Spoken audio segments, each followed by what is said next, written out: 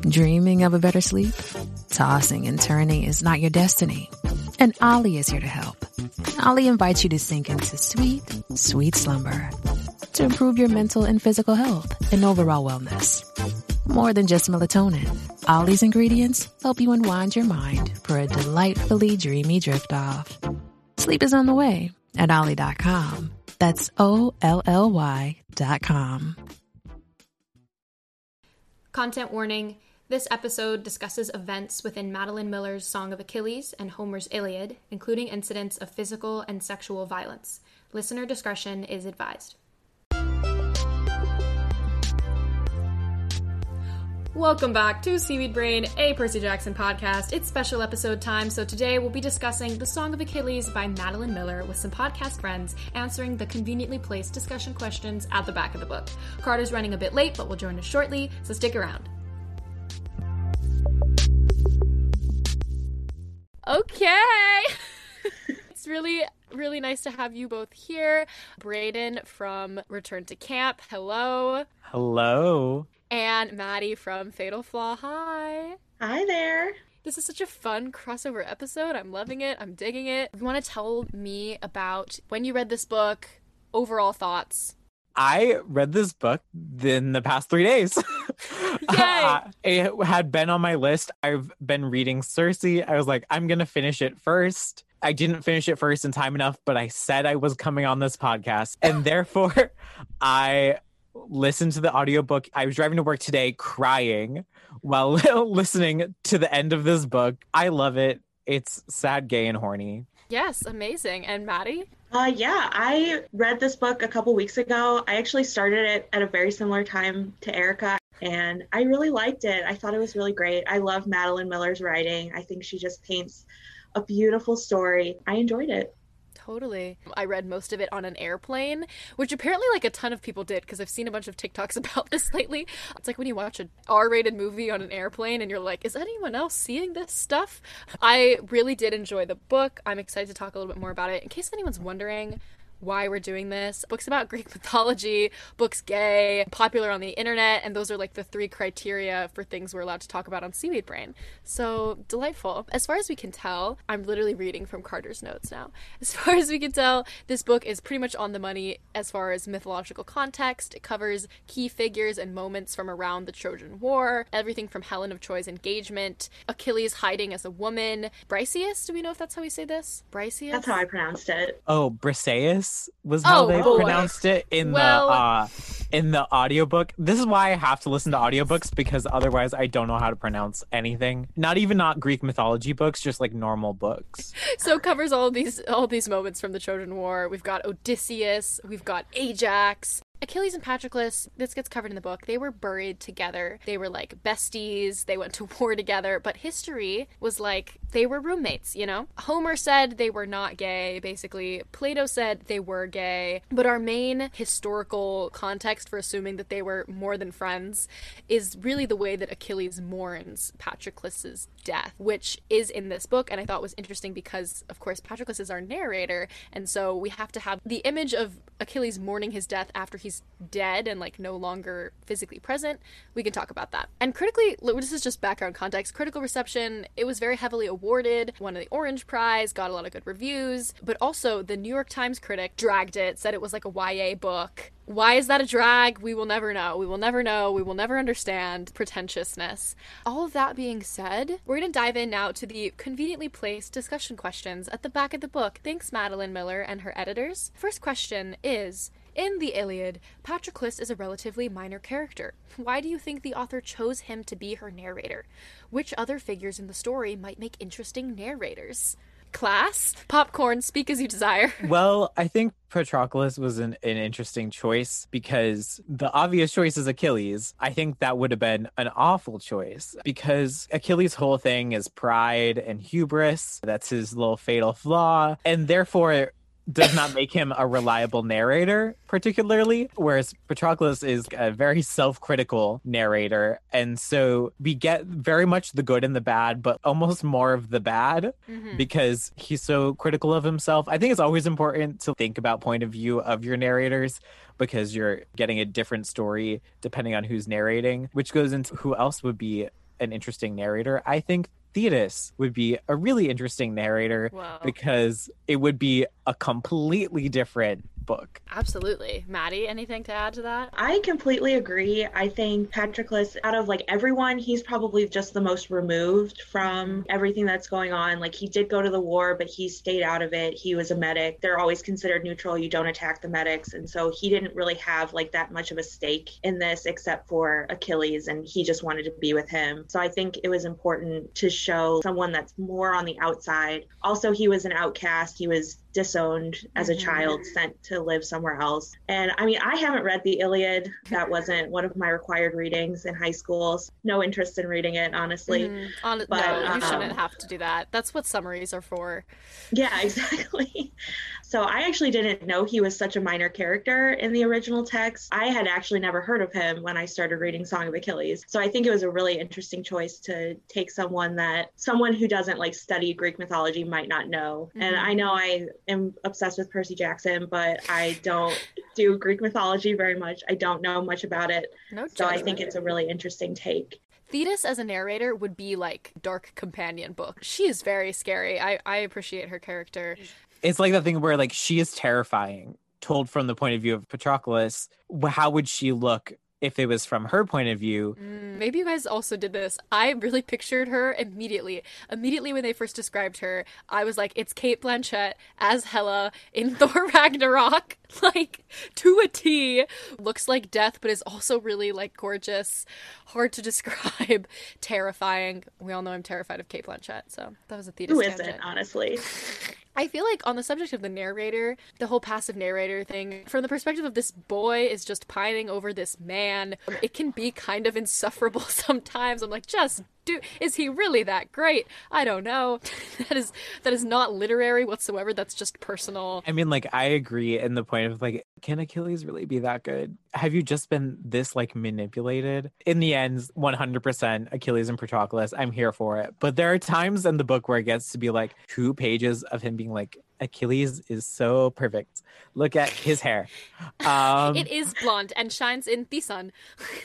Yes, like I think you need to count the number of times Achilles' hair is compared to sunlight. It's beautiful. It's great. We need to focus on something else. He has no personal goals. Okay, good segue into the next question, which is, near the beginning of their friendship, Achilles tells his father that he values Patroclus because he is surprising. What do you think Achilles means by that? How is Patroclus different from the other foster boys, and why? I don't have an answer for this, so please.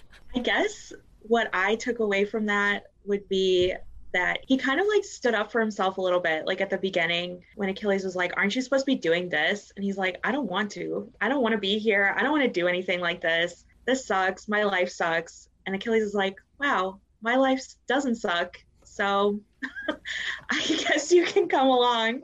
That's kind of how I like pictured the beginning of their friendship. Like Achilles was like, wow, this guy like really hates life and I don't. So I'm going to like take him in. And I guess I saw a little bit of myself in Patroclus. Sure. I was going to say similarly, like I see a lot of myself in Patroclus. He's a little just emo and gay. And like he kind of hates everything. Yeah. And Achilles sees that and is like, you really just don't want to be anywhere. That's fascinating to me. I also think part of it is like, you're gay. That's interesting. I'm curious. They just like feel that in each other. I think his gaydar goes off and he's like, yeah, I am attracted to you and I think you are to me as well. And that's new.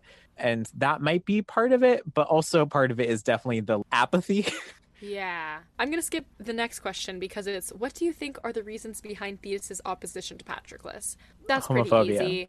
Homophobia. She wants him to be a god. Patroclus is immortal. Blah, blah, blah. How do the boys change during their time with Chiron? Do the Centaur's lessons continue to be a guiding force in their lives? I love this question because it brings up Chiron, which is literally the main reason I wanted to talk about this book on our show, because the way that Chiron is written by Madeline Miller in this book, it makes Rick Riordan's portrayal of Chiron feel like literally criminal. How dare you make him into this weird, apathetic, manipulative person? Like, Chiron in this novel is the queer elder. Oh my god, my mom just brought me tea. Thank you. Don't spill it. I won't. I'm in her closet.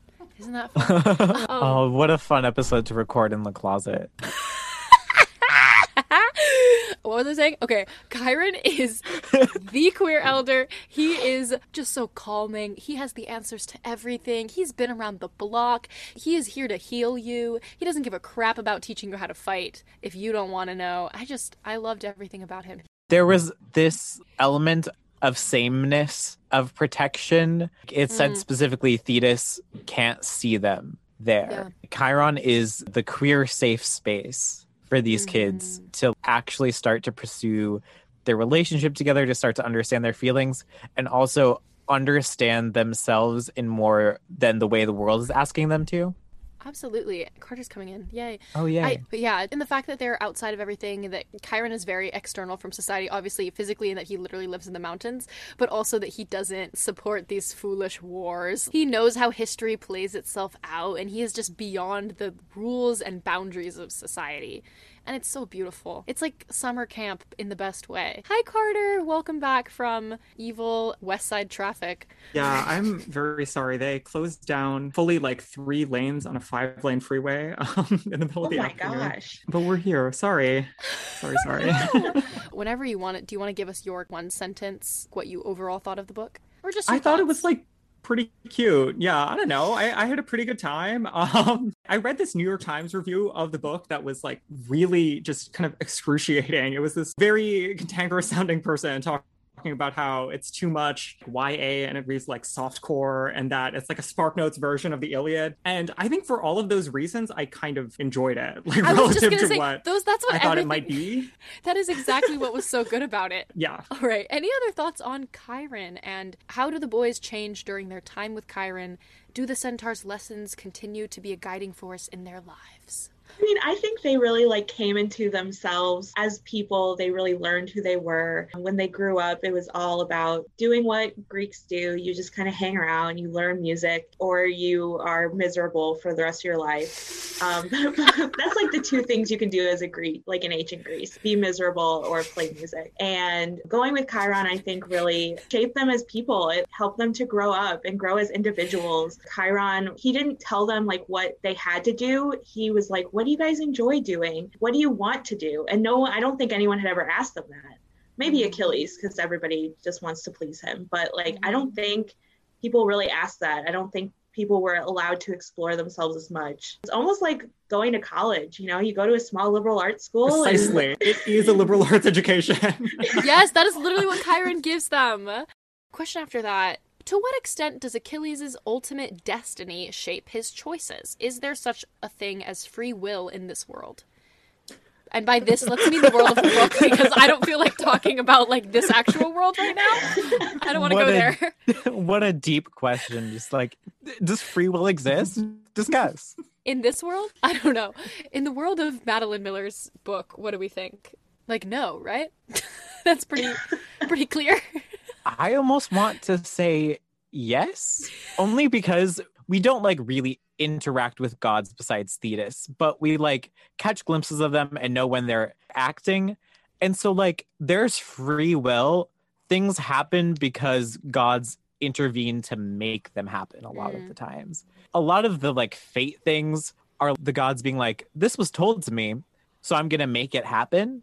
And there's like some wiggly room, you know? I think in Song of Achilles, the prophecy and stuff just kind of guided what happened, because you get told this prophecy, like this is what's going to happen, but they were making these choices by themselves because they were told that this was going to happen, and they either were trying to prevent it from happening or make it happen.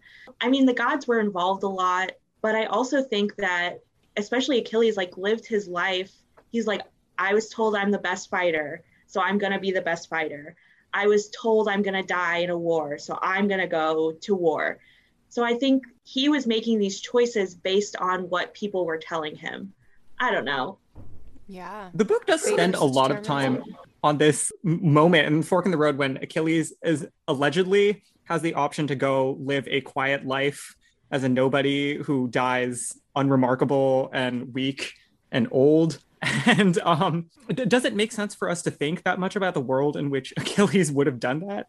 Yes and no. Like, it's kind of interesting in that it's like a reminder of the kind of person he is and what values he holds. And it guides a lot of the way that we think about his relationship with Patroclus and with everybody else in the rest of the book. But at the same time, we don't really take that seriously. Nobody takes that seriously. He certainly doesn't take it seriously as an actual option. It's the way that it is in our lives where like we have choices, but they're constrained choices, and they're choices that we make given strong personality imprints and the voices of our parents in our heads and etc. Yeah, the quote that obviously comes to mind, I don't remember who was saying this. Is it Thetis? He is a weapon, a killer. Do not forget it. You can use a spear as a walking stick, but that will not change its nature. That quote, I mean, is obviously telling me that within this world, we are to believe that no matter how Achilles wants to cover up, no matter how much he wants to act like he's a cottagecore bitch, at the end of the day, he's gonna fight this war. That's who he is. There's nothing we can do about it. I do remember audibly gasping when I read that line, though. One of the best parts of the book.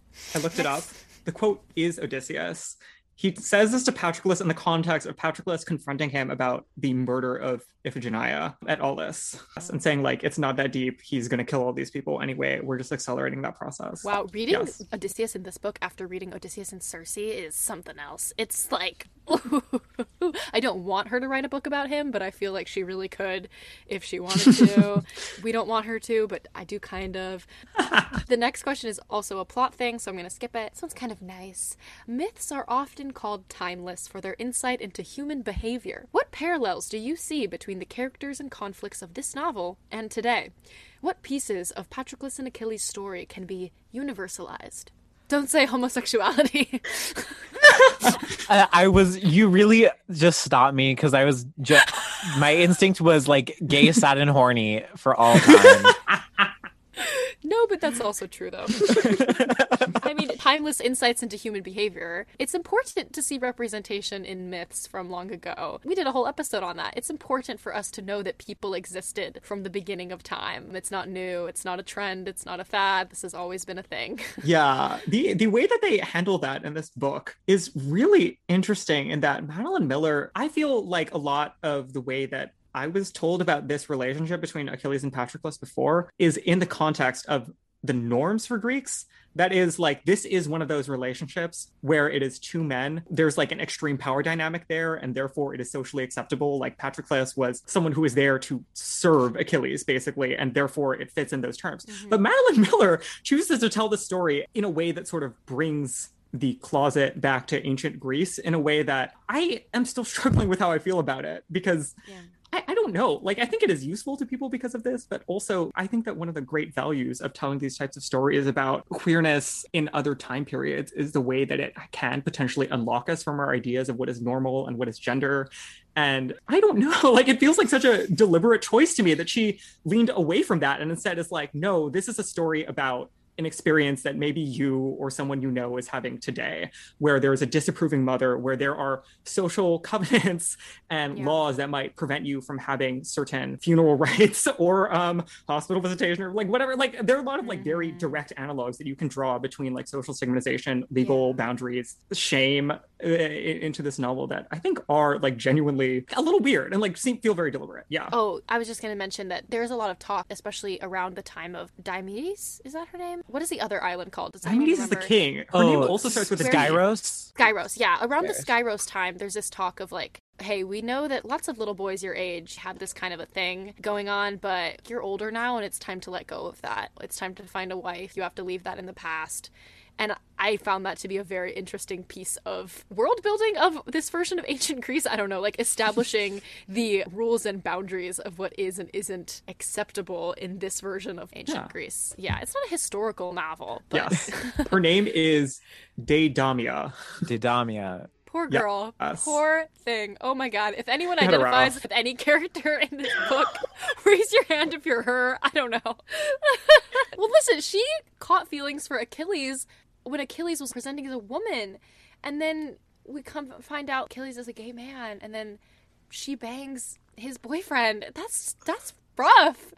It's rough. It's messy. Loses her man and the kid in like roughly the same time period. It's bad for her. Yeah. She is suffering. Poor thing. I would like some follow up on her.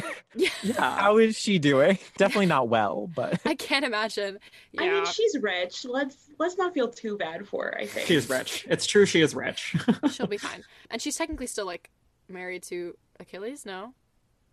Well, Or was he's she dead not? now, so probably not. Okay. Oh, He's dead now, sorry. it's Did I true. spoil the end of the book? It's really funny. I like was looking for summaries of the book before I read it, and I read one summary and I was like, what? This is literally just the Iliad. Like, what is happening right now? This is so not useful. Anyway. Yeah. Next question is, what is the significance of song and music in the novel? My interpretation of the title, I'm not very musically inclined, just full disclosure, but my interpretation of the title is that the Iliad was usually sung. It was like a poem that they sang and passed it down through generations. And this was the portion that was the song of Achilles. This is what we sing about Achilles. And then obviously it had the song at the end. So that's just my interpretation. But I thought the lyres are cool, I guess. I don't know. Yeah, I by calling it the Song of Achilles, Madeline Miller is saying for far too long we have ignored key details of this story, of this specific aspect, and it's time that we revisit in grave detail and give it the time that it's due and recognize these moments that very much happened that we will not be skipping over. That being said, I was like, where was the music? yeah, I think we see it here and there. Achilles likes to make up songs about things.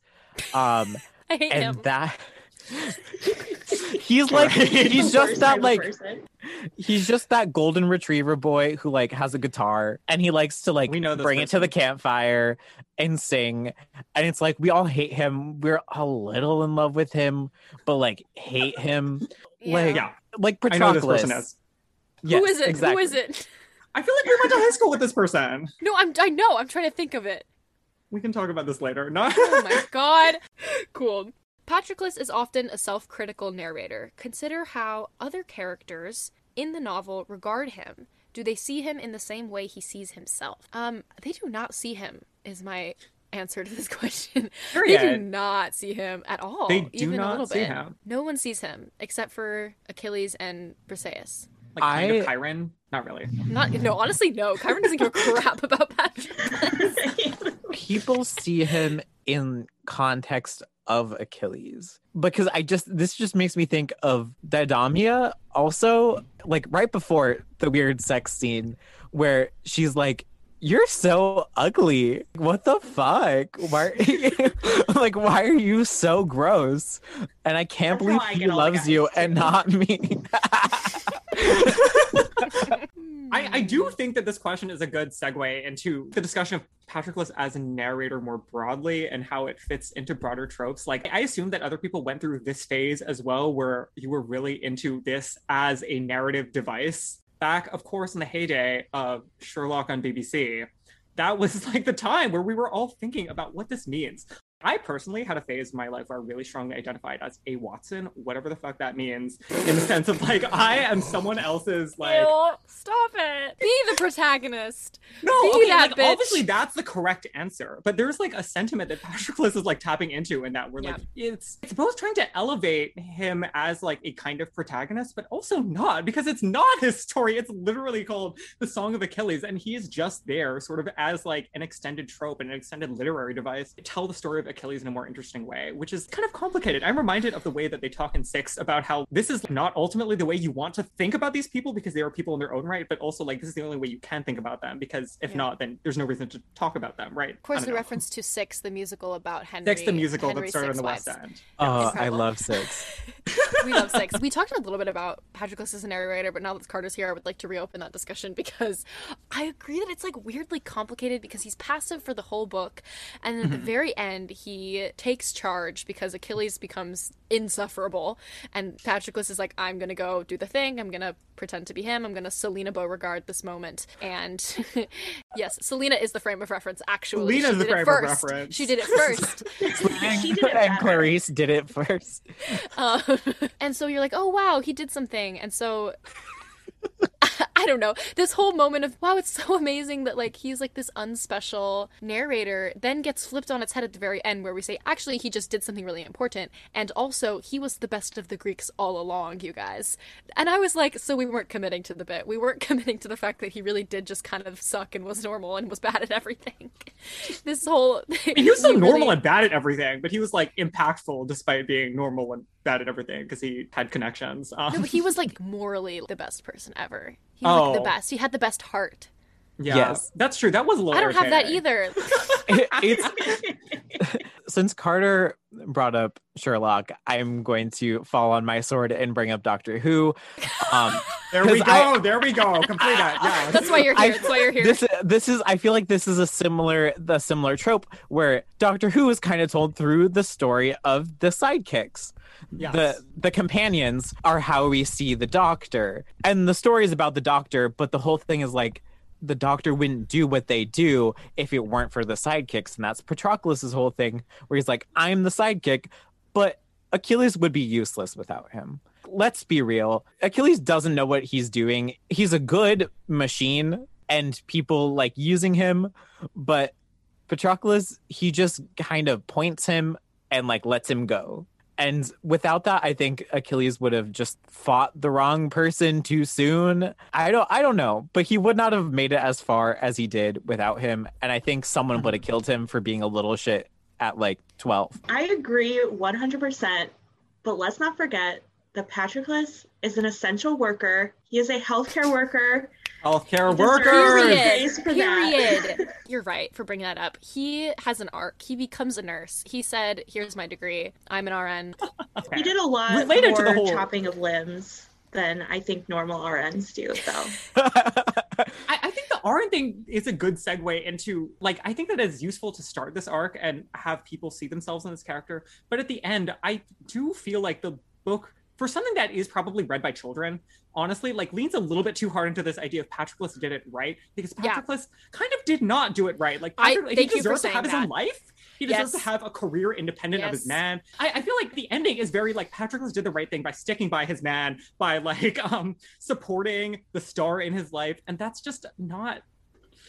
I want children to read this book and have seen like more of a twist at the end where they're like, maybe this is how I saw myself, but I was wrong. I'm also a protagonist. Let me like have goals. I'm a part of that.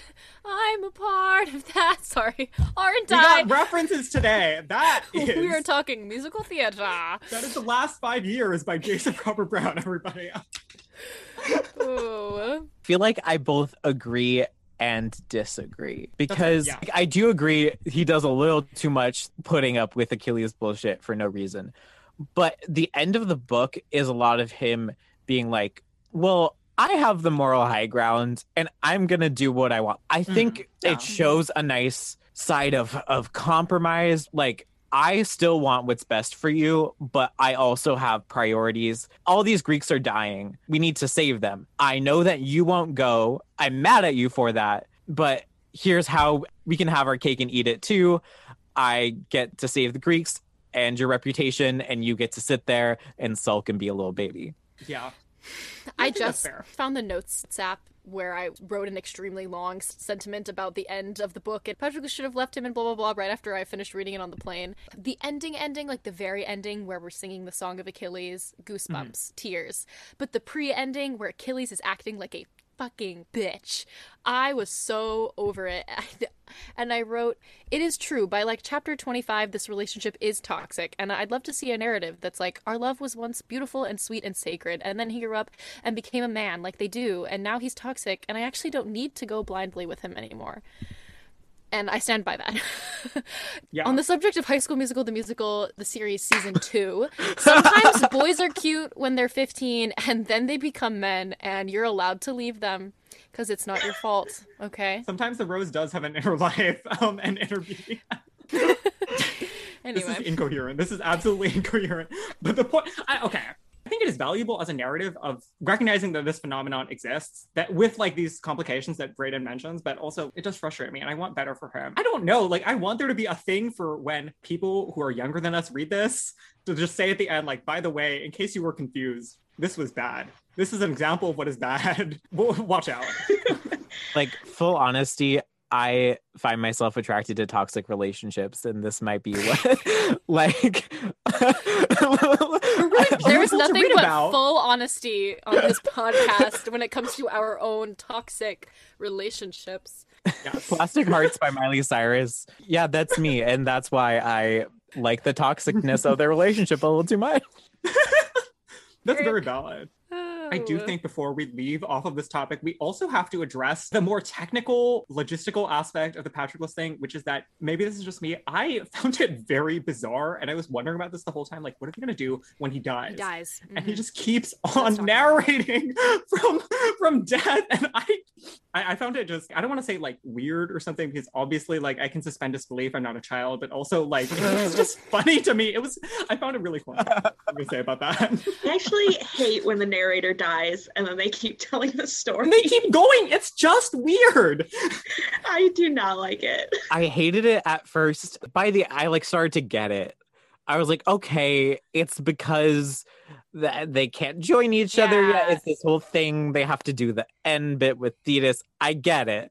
Like, I get it as a literary device. It's weird because he died, and then I thought the next chapter was going to be Achilles' point of view, and then it wasn't. And it's written in a way that like makes you think it might be even like third person from his point of view. And then you're like, but then he gave me my sword, and then you're like, oh, it's the dead body talking. I'll say it does work for me. Personally, it works fully for me. As somebody fair. who's like a magical realism. Okay. It works for me when he's like slowly leaving his body and he's like trapped in between and he can like kind of feel sensation from his like phantom limbs. I loved that. And the device of the funeral rites weren't performed properly, so he's like tethered to the earth. That worked for me. Took a few pages to get used to, but yeah. I do think alternatively it could have been really cool to see Briseis narrating the end of the books as the person who survives. And also has a liturgy. That's a good point. We'll get to her. As represented in the novel, what are some of Odysseus's defining qualities? Do you find him a sympathetic character? Why or why not? No. He's hard in these books. They really write him as just vicious and incredibly unlikable. But then there's which that is one moment valid. where it's so valid. But then there's that one moment towards the end where he's like, I really tried. With Agamemnon, right? Where Did he though? we don't know. Did he? My thing is, okay, Pyrrhus was like, no, just go do it. While his back is turned, you think he's gonna tear down the monument for you carving something extra on there? He might. It's not hard. But like, are they gonna yank their souls back out of the underworld? I'm unclear. Perhaps. I feel like Odysseus could have tried harder. He's manipulative, which I appreciate and respect manipulation as a trait. Oh boy. But... Oh, okay. Oh. Your supervillain is showing. I'm not showing right now. I'm not showing a good side of myself right now, am I? But I still don't like him. I think that the reason why people think of him as a hero is not just because he has the Odyssey written about him, but because his goal through all of this is supposed to be to just get home to his wife and kid. And we're supposed to think that that's great and fine, and that it's okay for him to do all of the things that he does to just get home to his wife and kid. And I think that we're at a point in society where we can reevaluate that and just say, no, there are a lot of things that you should not do just to get home to your wife and kids. Like, really accelerate a war over nothing for fun. Like, Yeah, you didn't see Carter doing that to get to Seaweed Brain, so I don't know why Odysseus had to do all that. That's true. I was on a voyage of my own home for many years this afternoon, and I did not just get people killed so I could get home. Yeah, you didn't start a war murdering thousands of innocent people just to get across Unless you the did. H3. No judgment. I did not. If you and there should be judgment. There absolutely should be judgment. All right, that was a delightful discussion about Odysseus. The next question is about Achilles and Agamemnon, and I don't care, so we're gonna skip it. And here's the goodie. Here's what I'm excited to discuss: Achilles and Briseis. Achilles and Briseis each claim Patroclus's loyalty and affection. In what ways are they similar or different? What are the dynamics of each of their relationships with Patroclus? Who wants to start? Guys, I'm not going to lie. Towards the end of the book, I just wanted him to leave Achilles for Briseis. I was like, come on. She's right there. She's so much better. I loved her so much. I didn't want to be that person, but I had to be that person. I had a lot of mixed feelings about this because I agree in sense of Briseis is a healthier relationship potential for him. I didn't like that the choice that he was offered was stay in this toxic queer relationship or go be straight and happy. And I was like, for that reason, let's stay toxic and gay, you know? Like, I'd rather be gay and toxic than straight and boring. Right.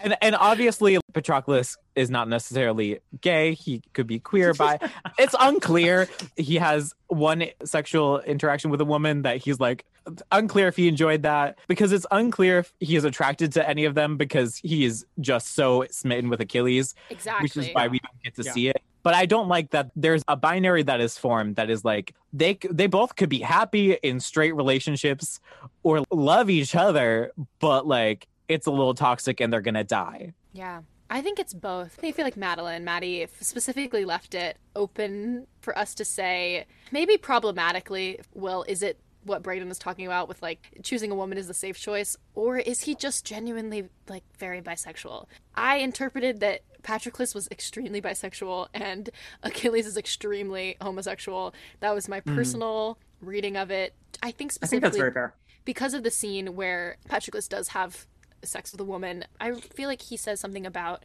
how it just wasn't the same because it wasn't Achilles. And that's all that he says. Like, it just wasn't Achilles, and therefore, like, it was whatever. Which, to me, says that, like, exactly like you said, Brayden, he just loves Achilles, and that's it. And there's no way out of it. He's never going to escape that relationship. It means everything to him. The roller coaster is all I've ever had. And it will continue to be Achilles, no matter what. I was just going to say, the Song of Achilles is a Taylor Swift song. Absolutely. Like, the Song of Achilles is off of Red. Red, Taylor's version. I'm sorry, 30 songs? She's releasing 30 songs? And a 10-minute long one. And one of them is 10 minutes long. This is the moment I've been waiting for.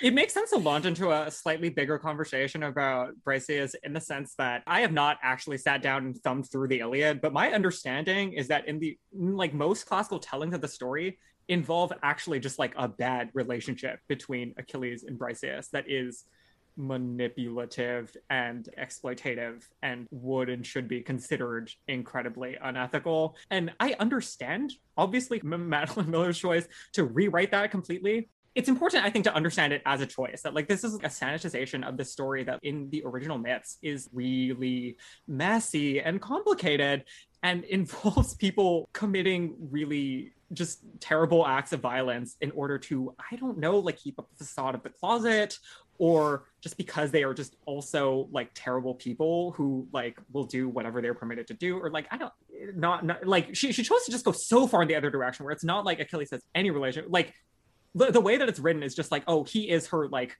dashing savior from sex slavery. For the initial versions, he's an exploiter. He is like part of the problem. Do other people have particularly strong feelings about this? Yeah, I think in the Iliad, Achilles non-consensually assaults a couple women. Didamia, once he's revealed to prove he is a man, like his manhood, quote unquote, he assaults Didamia, where in this version, it's almost flipped the opposite way, where he's coerced into having sex with her. And then the same thing for Briseis. He does what all of the awful Greek kings and generals do, and they steal women and rape them. And it's definitely a choice to flip that on its head. I think it's important to do that in order to be able to read this book. Obviously, she could not write a book where the hero rapes someone. That no one wants to read that. That's awful. I mean, clearly people wanted to read it for centuries, and they did.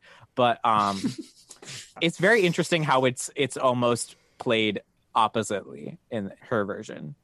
I like that Achilles and Briseis don't have a relationship. I like how it fits into the story of the Iliad. It doesn't say the Iliad was lying. It says that people didn't actually know the full story. Because in this book, everybody thinks that Achilles is raping all of these women. It's just that the women and Patroclus know that he's not. So I like it kind of like slips in, and it gives us the feeling that everything in this book is true, even if it wasn't in the Iliad. But I also like Briseis and Patroclus give me the vibe of like, even though they never got married, people who were married and then got divorced and are now best friends. Like that's how their relationship tracks for me, because they like are life partners and they love each other, but they don't have like romantic feelings for each other. And like Briseis has like a fine relationship with Achilles. They just don't really interact. They're just around each other because of Patroclus. Get like family dinner, you know, like the potluck. It's like whatever. Yeah, I really like her. I think she was one of my favorite characters. And going off what Erica said, I think it was good to give Patroclus a relationship that didn't involve Achilles. Like, he was kind of involved at the beginning, but then they formed this bond that was separate from his bond with Achilles. And it gave Patroclus a little bit more depth that I think he wouldn't have had without that relationship with her. He needs friends. Give him friends. We all do. I can relate to him a lot. Okay, guys, I'm sorry. He was a nurse. Maddie's a nurse. Checks all the boxes. Let's bring this up as a way to segue into something else. Peleus warns his son that any mortal who visits the sea nymphs in their caves beneath the sea does not return the same. How is this belief borne out by the character of Pyrrhus, who was raised there? In what way does Pyrrhus confirm or deny Patroclus's fears about the gods? I feel like the one-line answer would be Pyrrhus is homophobic because of the gods who are homophobic.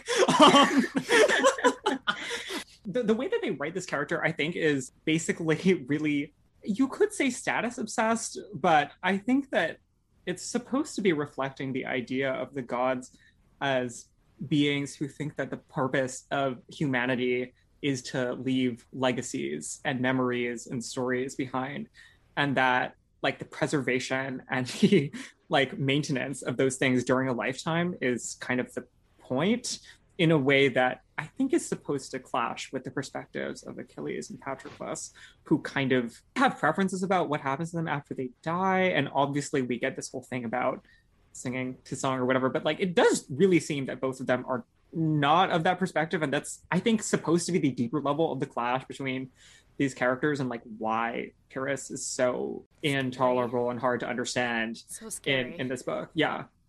I think in Circe, it was almost the exact opposite, because she lived forever. And so she had to live with every single consequence. There was no end. She was just always there and always living with those consequences of her actions. So I think that's a really interesting parallel with them. Thank you for bringing up Circe, because that's what I was going to bring up next, and just say that both in Circe and then also I just finished reading Ariadne by Jennifer Saint, which is obviously, you know, same genre. This whole idea of what does it mean to be amoral versus immortal, and especially kind of towards the end of the book, that's basically like the primary concern of both Ariadne and Circe. Personally, Circe hits way harder for me, mostly because it's not about a war. Like, you can't escape the fact that this entire book is literally set during the Trojan War. It's a war novel, and that's just not personally entertaining to me. And I do feel like, to your point, this book did not have anything really interesting to say about war, which is kind of unfortunate. Like, I think at one point I was kind of the opinion that like all war stories are boring, because the only vaguely tolerable thing for people to say about war is just that it's really bad. But people come up with interesting ways to talk about war and the effects that it has on people. And I don't think that this book really did that, but it did other things. Yeah, it did a lot of other stuff. I have a question that I want to ask everyone before we close, but I'm really curious to hear what people think about the value of choosing this story as the basis for this, because I feel like you could have told a very similar story about like randos, right? Or like people who do not have a pre-existing canon and a pre-existing cultural context around themselves, whereas like the story of Achilles is one that most people know in some detail, right? Like I think at least people have heard of this character and have an understanding of Achilles as some sort of symbol of classical masculinity and power, right? I'm curious what people think about that, like what the value of that was beyond getting a different kind of critical recognition, perhaps. I think it's kind of what we mentioned a little bit earlier about you can make new characters, or you can prove that characters that existed a long time ago that we've lived with for a long time represent the stories that we are craving, and I think that means a lot. I think it's effective in the way that just world building and cinematic universes and things like that are very important in the zeitgeist right now. There are a lot of things that reference Greek mythology, and there's movies like Troy, and there's things everywhere. And by taking these characters, you can apply it as a lens. You can take this book and apply it as a lens to read Percy Jackson and just be like, okay, that's Achilles. I choose to see that Achilles as this same Achilles, and that adds something metatextual. Whereas if it's a story about other characters on their own, it sits alone and it's great and it's something on its own, but it just invites metatextual analysis into it the same way that Circe does. That's what this whole genre, I think, is built upon, is you question this story, you appreciate this book, but you also look at it in context with the other stories that are telling similar things. Absolutely. I also think it just like makes Greek mythology more approachable. Like, I'm not going to go sit and read the Iliad, but I would sit and read Song of Achilles. And we certainly haven't even talked enough about how good Madeline Miller's writing is. Like, just the prose is unmatched. Like you said, Matt, it's very easy to understand. It's very easy to read, but it feels elevated. It feels lifted. It feels accessible while still making it feel like you were reading something that is like historical almost. Because it's lyrical in its own right, but different in a way than the Iliad is. It's very lyrical and paints a lot of imagery, which references the original text, but it's more accessible to read.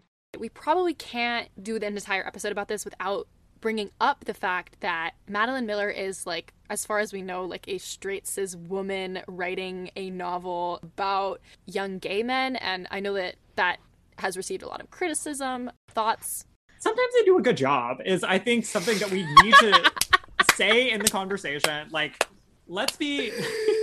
I'm not going to pretend that I did not have several very formative experiences reading heterosexual women writing about queer experiences of people mask of center who just did a really excellent job. That said, obviously, like, we do need to ask the questions about what sorts of assumptions are going to be made about like the way that the stories are told. I think she does a good job. Like, I don't think that the counterfactual is a good thing where, like, we should only have straight people writing about straight people, because then books would be worse and there would be fewer interesting ones. Yeah, I agree with everything Carter just said. Like, obviously, we brought up some criticism of the way that she's written queerness in this.